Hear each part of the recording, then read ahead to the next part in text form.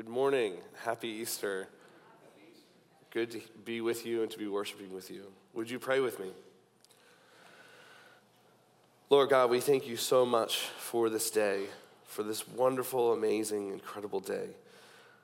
And Lord, there is just so much for us to be grateful for today. Lord, we are grateful for the empty tomb, that in that emptiness, God, that we find healing and fulfillment. Lord, we thank you for the power of your Holy Spirit that raised Jesus from the dead. And that is not just for him, but for us as well as your sons and daughters. Lord, we thank you for Jesus, for his sacrifice on the cross for us, and that he is truly our risen Savior. And Lord, we thank you so much for Grace Community Church, for this place and this opportunity to gather together, to celebrate freely the resurrection, to celebrate your grace for us, for our salvation. Lord, we know that this morning we don't celebrate alone, Lord, but there are churches all across the globe that are celebrating the resurrection of our Lord Jesus. And Lord, we know that the truth of that is not just for us, but for everyone. And so, Lord, we pray this morning through this service and through the many services and sermons and messages throughout this weekend, Lord, that you would continue to bring people to a saving knowledge of your Son, Jesus. That through what happens today around the world, Lord, that many people would come to know and follow you. And Lord, as we look to your word this morning and to its preaching, I pray that you would renew our sense of awe and wonder at your power, that you would humble us with your grace and love and embolden us to reach a world that desperately needs to know that chain-breaking, sin-shattering, life-changing truth of Jesus' death and resurrection. And Lord, it is in the strong name of Jesus that we pray this morning. Amen. Much, Pastor Kevin. I want to welcome you today to Easter at Grace Community Church. And if you're visiting with us for the very first time, I'm Pastor Mike Sigmund, and we're so grateful that you're here, grateful that we can celebrate the resurrection of Jesus Christ, our Lord, together in this service. I want to share with you something very wonderful that happened this week in the life of our church and the life of our community. One of the privileges we have in terms of our outreach into the community is to help sponsor Bible to School, which is a once-a-week Bible class that takes place at Peckway Elementary School. And the 29 children who are part of that program walk across the yard to Life Mennonite Fellowship in West Willow, and we work with Life Mennonite Fellowship members, and our own Bree Taylor leads the Bible to School movement here at Peckway Elementary. And this week, as the gospel was shared, the gospel of Jesus Christ, the truth about his death and resurrection, 14 of the 29 children responded to the invitation to trust Jesus Christ as Savior and Lord of their lives. And we celebrate that truth today. We celebrate what God is doing among us. And last Sunday night, the prison ministry team of Grace Community Church that ministers at the Lancaster County Prison experienced an outpouring of the Holy Spirit like they'd not seen before. It was a powerful movement of God. The corrections officer joined in as he talked about his own faith in the Lord Jesus, and the chaplain joined in. And one of those prisoners came to a place where he surrendered his life to Jesus Christ. And we are so grateful for the ministry that Cindy Feaster has, and Doug Miller and Doug Bragg, and the outpouring of the Holy Spirit. This has been a rich week of God moving and working in powerful ways, and we thank him. Amen? Amen. Well, I want to take you this morning to the South Pacific Ocean, and some of you would like to go there too, if I pay your way.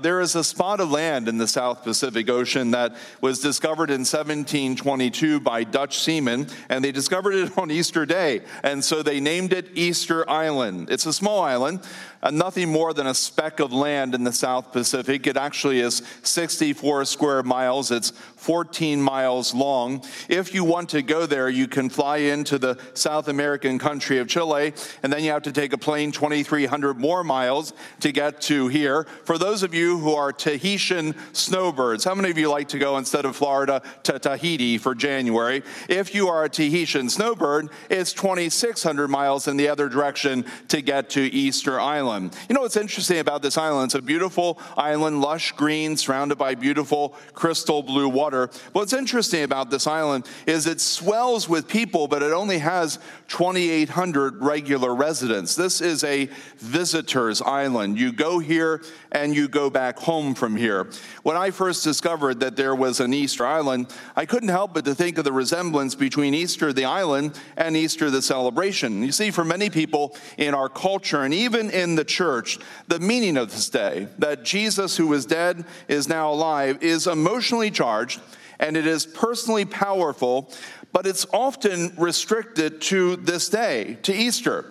And so we reserve this day. We get dressed up for this day. We come to church for this day, and we sing these glorious songs with all kinds of joy and excitement, and somehow don't realize that this same power that we celebrate today is available 24/7, 365 days a year. That this is a special day, but it's a special day that makes every other day in this calendar special as well. The powerful truth that Jesus Christ was raised from the dead so we too may live a new life was never intended by God to be an island. It was always intended to be the mainland of our lives in Him. God never intended the good news to be an island we visit, but rather the place where we live. We celebrate on this one day what God wants to do every day in our lives. The truth of the matter is, it is God's will that the story of Easter be the story of our lives, each and every one of us. And so today we celebrate that power. And we celebrate that power because the very historical event of Jesus' death and resurrection was filled with power. We've been talking about it, but it's worth talking about again. When Jesus went to the cross, He went to the cross not because He had any sin that He had to pay for. My goodness, when Jesus was born, He was born fully God, fully man, yet without sin. When He went to the cross because God so loved the world that He gave His one and only Son, because God understood that there is not a single thing you or I can do to pay for our own sin. That we needed someone to pay for our sin, and that someone needed to be perfect in every way. And Jesus became that one, that sacrifice for the sins of the entire world. And so when He hung on that cross, He bore in Himself the sin of the world. In fact, the Bible says He became sin for every one of us. And as He died, He paid the penalty, the wages of sin for us. Now, what's really interesting is that as He died on that cross, now hear this, He was in full control. He never lost control. This year I was reading through the crucifixion stories in the four Gospels, and it struck me as author John Stott pointed this out, that never once did the Gospel writers even use the word that Jesus died. They use other phrases to describe how He remained in control. Mark says He breathed His last. It was Matthew who said that He gave up His spirit. Luke, who was a physician and was always very careful to be precise, actually recorded the last words of Jesus when he wrote, "Father, into your hands I commit my spirit." But it was John who observed that Jesus bowed His head and then gave up His spirit. Isn't that interesting?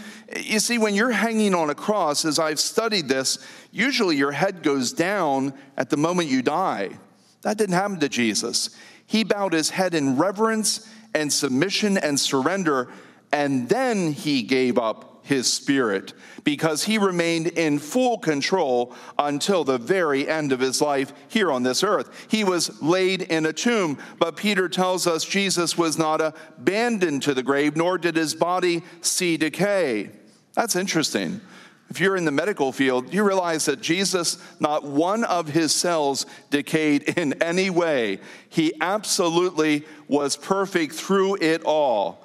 But God raised him from the dead, freeing him from the agony of death because it was impossible for death to keep its hold on him. And not only did God raise Jesus from the dead, but Peter tells us in Acts chapter 10, verse 40, that God caused Jesus to be seen. And Paul tells us in 1 Corinthians chapter 15 that he was seen by over 500 people in his resurrection body. Now, his resurrection body was unlike any body that we have ever seen. It transcended all the laws of earth, all the laws of gravity, if you will. His body was a glorious and a perfect and a powerful body. Peter writes in 1 Peter chapter 1, verse 21, that God raised him from the dead and glorified him. That means his body became imperishable. It became immortal. It became glorious. It became absolutely powerful. Whenever Jesus appeared after his resurrection, it was as if he appeared out of nowhere. And so he breaks through a tomb that has been sealed, and he is risen. He, in John chapter 20, visits with his disciples in a room that is securely locked. And what does he do? He walks in. He doesn't unlock it first. I don't even think he knocked first. Now, that's not something you want to try at home. But, he walks in and he appears before his disciples. The best story, however, for me is in John chapter 21. I love the story where the disciples are out in a boat and they are out all night fishing. Now, remember, Jesus has died. He has risen. We are days into his resurrection. They're trying to fish. And you know how many fish they caught that night? Anybody remember that story? Zero. Actually, when we were painting Easter eggs yesterday as a family, I actually painted an egg with this entire story on it. That was kind of fun. And now we're going to eat it. But anyway, that was the story. And you know what was really interesting? There is on the seashore a bonfire. And there is a man at the bonfire, and he is clearly cooking fish. And you know who the man is? It's Jesus. Did it ever occur to you to ask, where did he get his fish? They have no fish. Did he get them from the freezer? Of course not. They didn't have a freezer. Where does fish come from? Jesus is Lord. He's able to command the fish to jump into his frying pan, and he's making fish for breakfast. And you know what happens? John says to Peter, that's him. And Peter says, you're kidding. No. And he hikes up his robe and takes off in the water to get to Jesus. It's fascinating. In his resurrection body, they all knew him. They all knew him. Mary Magdalene, I have seen the Lord. Thomas, my Lord and my God. The disciples who were on the road to Emmaus that Easter afternoon, were not our hearts burning within us while he talked with us on the road and opened the scriptures to us? It is true. The Lord has risen and has appeared to Simon. It is the Lord, John told Peter as Peter hiked up that robe and jumped into the water. It is true. He is risen. If you worship with us regularly, you know that if something appears on the screen in all capitals, that means something. And it means that you're going to shout it with me. It is true. He is risen. Jesus is alive. God raised him from the dead. His death and resurrection are powerful, true events of history, and their impact on our lives is equally powerful. Notice the word I used, equally, because the power that God exercised in raising Jesus Christ from the dead is the same power that he exercises to change our lives from the inside out. That's mind-blowing to me. That is mind-blowing to me, that the Holy Spirit of God, who raised Jesus Christ from the dead, is the same Spirit that lives in you if you have trusted Jesus Christ as Savior and Lord of your life. It is not half the Spirit. He is not 1/4 of the Spirit. He is not Spirit delegated to Spirit. He is the very same Spirit that raised Jesus from the dead. The Apostle Paul writes to the church at Ephesus in Ephesians chapter 1 these words, "I also pray that you will understand the incredible greatness of God's power for us who believe him. This is the same mighty power that raised Christ from the dead and seated him in the place of honor at God's right hand in the heavenly realms." Easter declares that this same mighty power is available to every one of us every day. God wants us to live life in his power. Now, here's what that means. If you trust in Jesus Christ as your Savior and Lord, by his death and resurrection, your life will be transformed in 3 ways. Sin will lose its power over you. Death will lose its sting in you. And simply put, the devil will lose you. The devil will lose you. Sin loses its power in your life. Every one of us here are sinners. Every one of us. There is not one of us who is without sin. And that is true the world over. We are born with a sinful nature and we act out that sin. If there is any question about that, then read the newspaper. And I know that's a vintage term, to read the newspaper. So just follow the news feed. Check it out on your smartphone. There is no question about it. The world in which we live is a broken world. It is a sinful world. It's interesting that in the PBS series called Genesis, A Living Conversation, novelist Mary Gordon got sick of all the political correctness that was flying around the room as religiously diverse leaders tried to tiptoe around the problem of sin in the world. And so she finally spoke up, and when she did, she spoke truth. And this is what she said: people just aren't right. Now, that's a good way to start. People just aren't right. There is something fundamentally wrong with us that we cannot fix ourselves. What is fundamentally wrong with us? Sin. And not one of us here or the world over has the ability or the power to fix sin. It is why God sent his one and only Son, Jesus Christ, to be the sacrifice for our sins, to go to the cross in my place, in your place, and to give his life to die for our sins. You know why? Because according to Romans 6:23, the wages of sin is death. And our God so loved us that he did not want any one of us to die for our own sin. And so he sent his one and only Son to die in your place and my place for our sins. Jesus paid the wages of sin, which is death. This is what Romans 6 says about this truth. We know that our old sinful selves were crucified with Christ so that sin might lose its power in our lives. We are no longer slaves to sin, for when we died with Christ, we were set free from the power of sin. So you also should consider yourselves to be dead to the power of sin and alive to God through Christ Jesus. Now say it with me. Do not let sin control the way you live. Do not give in to sinful desires. Say that with me again. Oh, you don't have it up there. I'm sorry. I'm wondering why you're not saying that. Would you say that? I was looking down and you were looking up and you didn't see what I saw. Well, here we go again. Do not let sin control the way you live. Do not give in to sinful desires. If you have trusted Jesus Christ as Savior and Lord, the good news today is that God has forgiven your sin.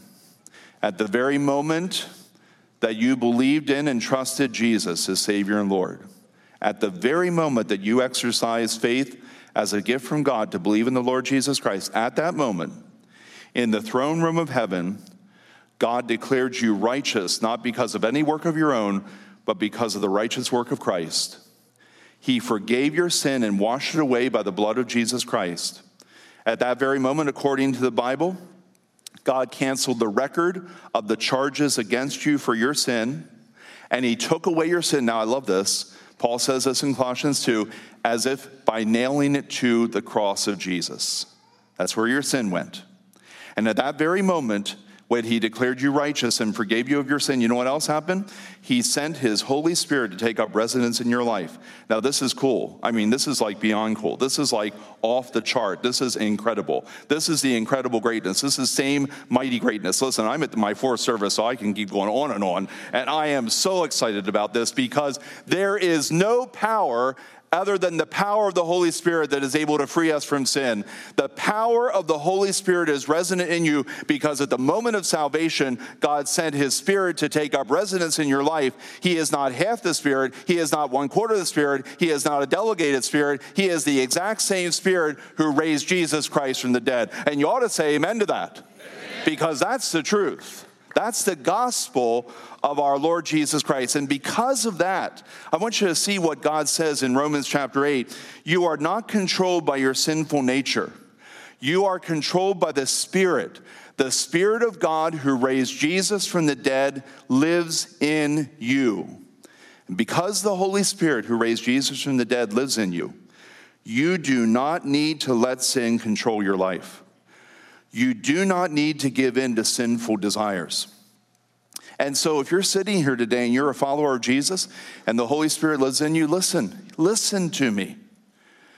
Ask Jesus for the power of the Holy Spirit to overcome whatever sinful habits you are struggling with. Cry out to him. Ask him. Because the same Spirit and power that raised Jesus is in you and available to you to overcome whatever sin may have had its hold on you. But that's not all. There's more. Sin loses its power over you. But I want to tell you today, death loses its sting over you too, now and forever. I've always liked what founding father Benjamin Franklin wrote. Our new Constitution is now established. Everything seems to promise that it will be durable, but in this world, nothing is certain except death and taxes. Now, here's the deal. If you haven't already, by Tuesday, April 18th, isn't that generous of the federal government? They've extended from April 15th to April 18th. We ought to send thank you notes to the federal government for that. That we do not have to pay our taxes until April 18th, but every one of us will have to pay taxes. And if you owe, you need to pay taxes. I'm not sharing this as a public service announcement. I'm simply sharing this so you do what's right and don't end up in jail. Every one of us has to pay taxes.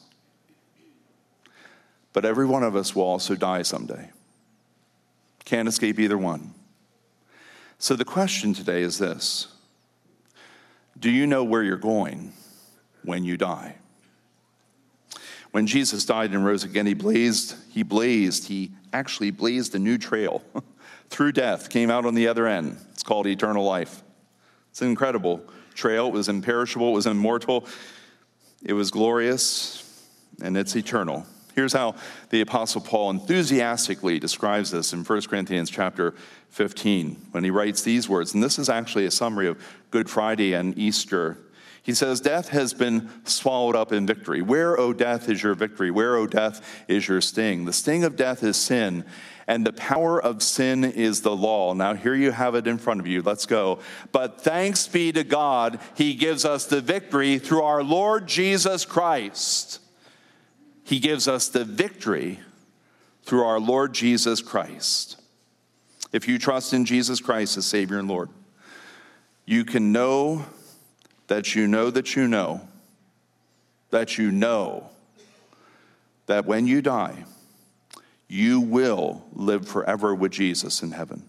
Let me tell you something about that moment. The moment of death to your presence in Jesus is not like a minute. It is not even 30 seconds. I don't even think it's a second. I think it's a millisecond. You breathe your last and you immediately, if you know Jesus, wake up in his presence and you look at him eye to eye. I don't know, in that video, did you catch that moment when you saw the hand of Jesus and the scar? I wonder sometimes, will I see the scars of the one who gave his all for me a millisecond. Peter, who witnessed the resurrected Christ, put pen to paper years later. In 1 Peter chapter 1, verses 3 through 5, he wrote this: "All praise to God, the Father of our Lord Jesus Christ.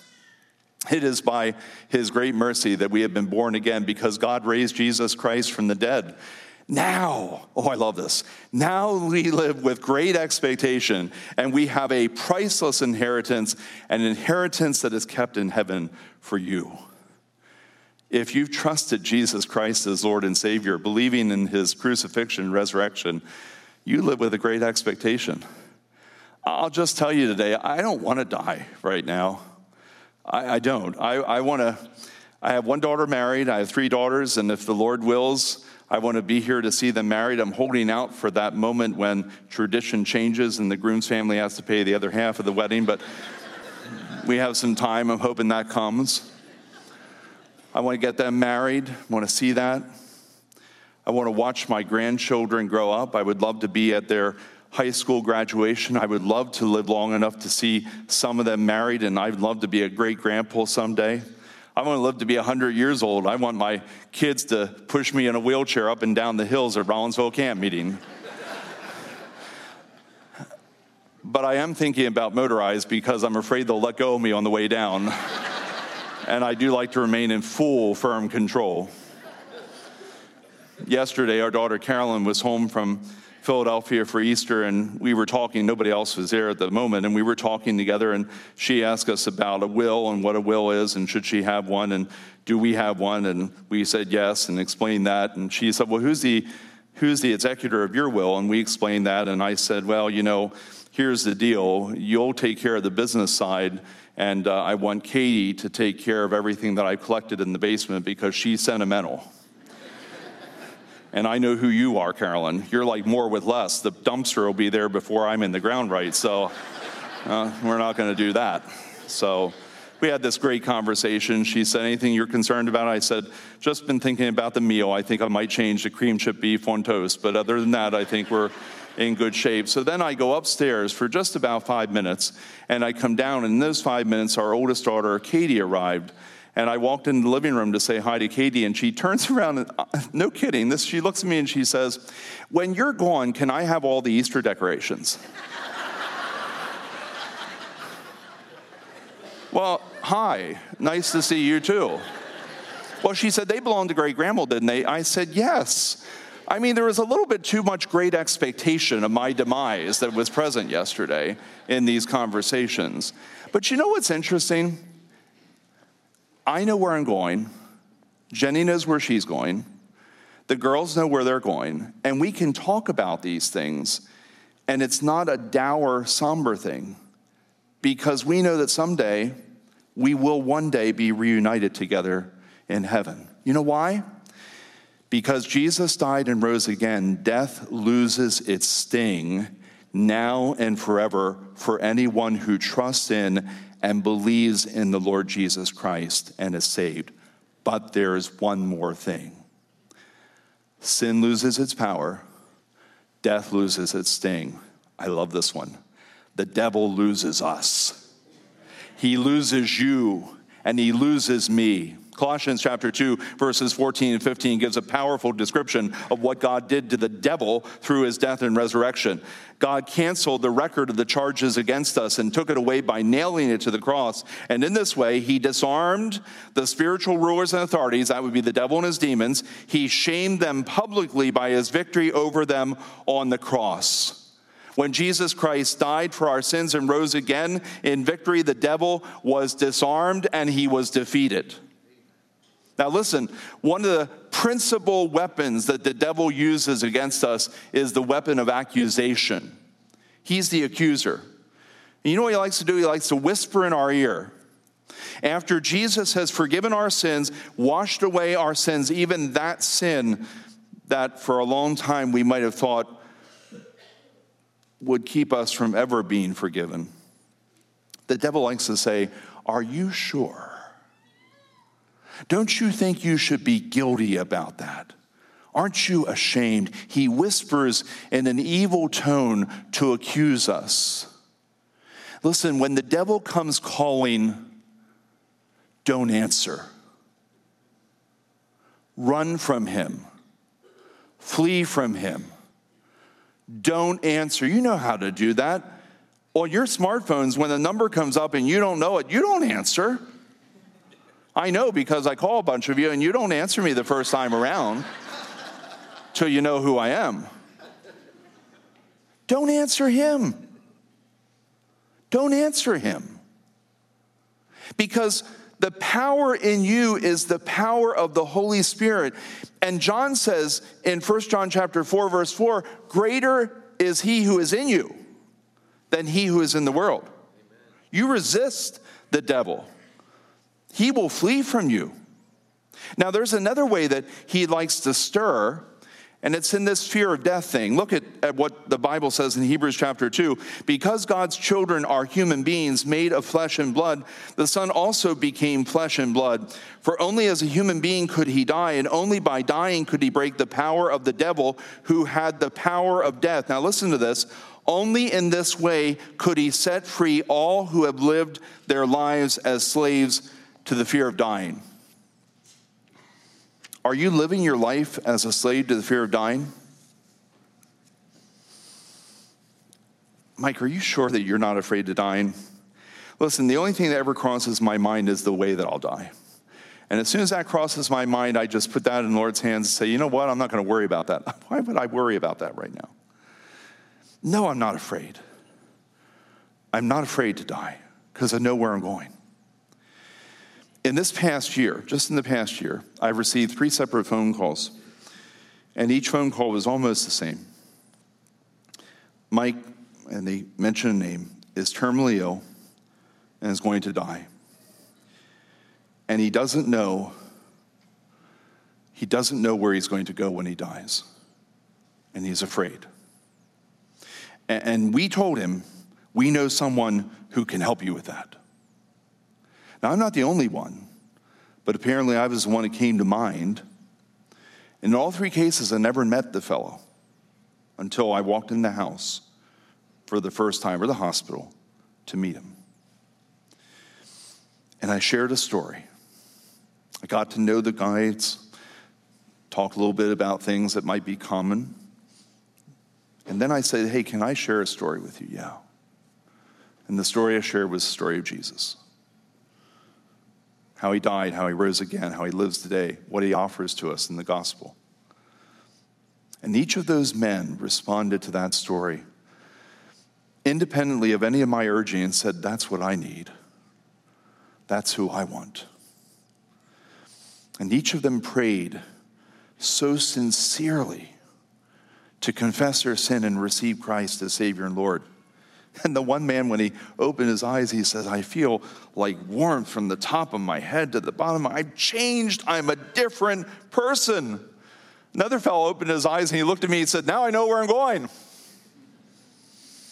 Now I know where I'm going. Don't ever let the devil stir fear in you,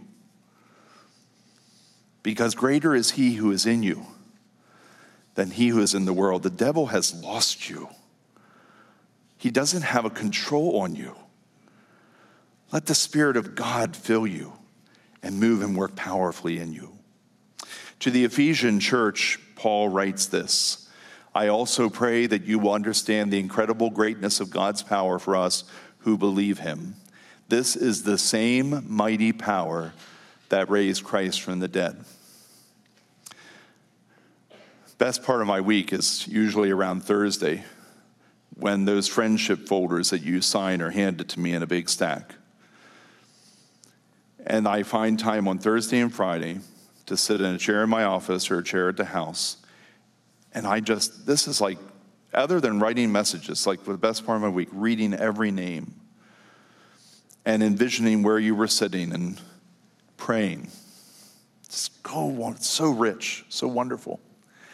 And this week, the thing that I've actually been praying for all of you is that you would understand that the same mighty power that raised Jesus from the dead is the same Holy Spirit who lives in you if you're a Christian, or is available to live in you if you are not yet a follower of Jesus. If you are here and you are a follower of Jesus, you are a Christian, you understand that you have power in your life. Romans 8 says this: if the spirit of him who raised Jesus from the dead is living in you, look at this, you have an obligation to live by the power of the Holy Spirit. If you're a Christian, you are obligated to live by the power of the Holy Spirit. Don't go walking around saying, oh, couldn't help myself. I have no power over that sin. Devil made me do it. No, he doesn't. Please don't continue to live with a fear of death or a lack of assurance. If you're a follower of Jesus, you have an obligation to live by the power of the Holy Spirit. You know what A.B. Simpson, 19th century evangelist and pastor, used to say about Easter? He said, Easter is the New Year's Day of the soul. It's the day when you can look back and give thanks for what God has done and look forward with anticipation and expectation of what God will do. I have a question for you today. Christians, what changes do you need to make in your relationship with Jesus Christ? Is there some sin that you've been wrestling with? Because if there is, you've got the power of God to break the power of that already canceled sin. Is there this struggle with the devil? Because if there is a struggle with the devil, you don't need to answer. You can run, and even if you don't run any other time in your life, you have the power to run from the devil. Do you have any question about your eternity? You have the power for the assurance of eternal life. But I want to say this. If you have trusted in Jesus Christ as Savior and Lord of your life, you have an obligation. But if you have not, you have an opportunity. Here's the question. Why would you not put your faith in God's power and begin a relationship with Jesus Christ even today? Why would you not? Why would you not want to live in the power of God 24/7, 365 days a year? Why would you not want to have your sins forgiven, to have the guilt and the shame taken away, to have the power of the Holy Spirit living in you, and to actually live with the absolute assurance and the knowledge that when you die, a millisecond later, you'll be in the presence of Jesus? Why would you resist that? Why would you reject that? Why would you not want a relationship with Jesus Christ? And so on this Easter day, let it not be an island, but the mainland of your life. By trusting in Jesus Christ as Savior and Lord, so that you too can be saved by the power that raised Jesus from the dead, who will take up residence and live with you forever. Let's pray together. With heads bowed and eyes closed, I just want us to focus not on what's going on around us or anything else, but focus solely on who you are in Christ and who he wants you to be. And if you are here today and you do not know for sure that your sins are forgiven, you are not confident that someday you will live forever with Jesus in heaven, you do not have that confidence, you do not have that assurance, then this morning the invitation is for you. It is an invitation to pray and confess your sin, believe in the Lord Jesus Christ, who died and rose again for you, and receive his gift of salvation and new life. And if that's your desire this morning, if you want to begin a relationship with Jesus, then I invite you, where you're seated, in the quietness of your heart to pray a prayer of salvation.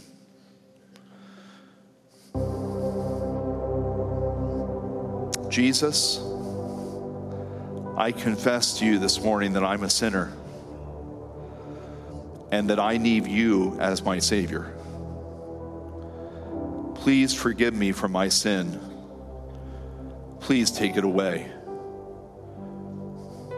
I believe, Jesus, that you are Lord. I believe that you died in my place. I believe that you rose again. I believe that you are alive. I decide today, I choose today to follow you as Savior and Lord of my life. As I surrender my life to you, I receive from you the gift of salvation. And I thank you. I thank you for hearing my prayer and making me your child, saving me from my sin. It's in your strong name, Jesus, that I pray. Lord, I thank you that you promise in the Word of God that those who sincerely seek you, surrender their lives to you, confess you as Lord, and believe in their hearts that God raised you from the dead, will be saved, and that your Holy Spirit will witness to their spirit that they are your children. I thank you that that's taking place even now as people here and online have prayed to receive Christ. But I also want to pray today for every believer that is here and the obligation that you set before us to live by the power of the Holy Spirit. Lord, would you search our hearts and make whatever changes are necessary in our relationships with you. Specifically, Father, I pray that as we look at Easter as a New Year's Day, a time to press a restart button and do things differently than we've done before.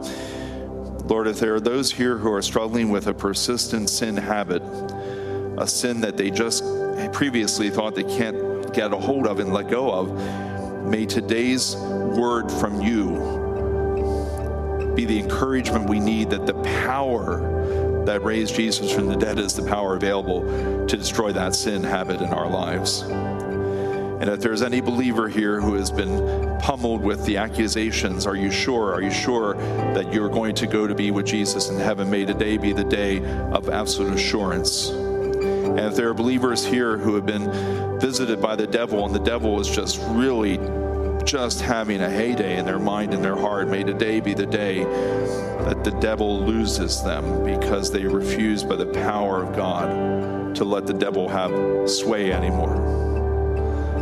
Father, I pray these things in the strong name of Jesus, our Lord. Amen. Now listen, one more thing I want to say to you. As I read the resurrection passages in the Gospels, I've noticed the prevalence of an exclamation point all over the resurrection passages. You know what an exclamation point is?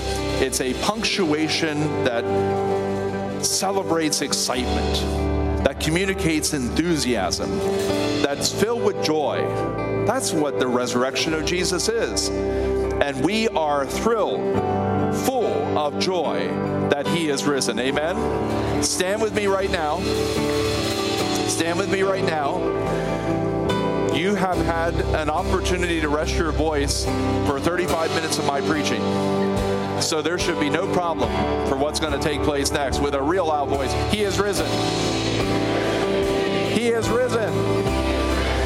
One more time. He is risen.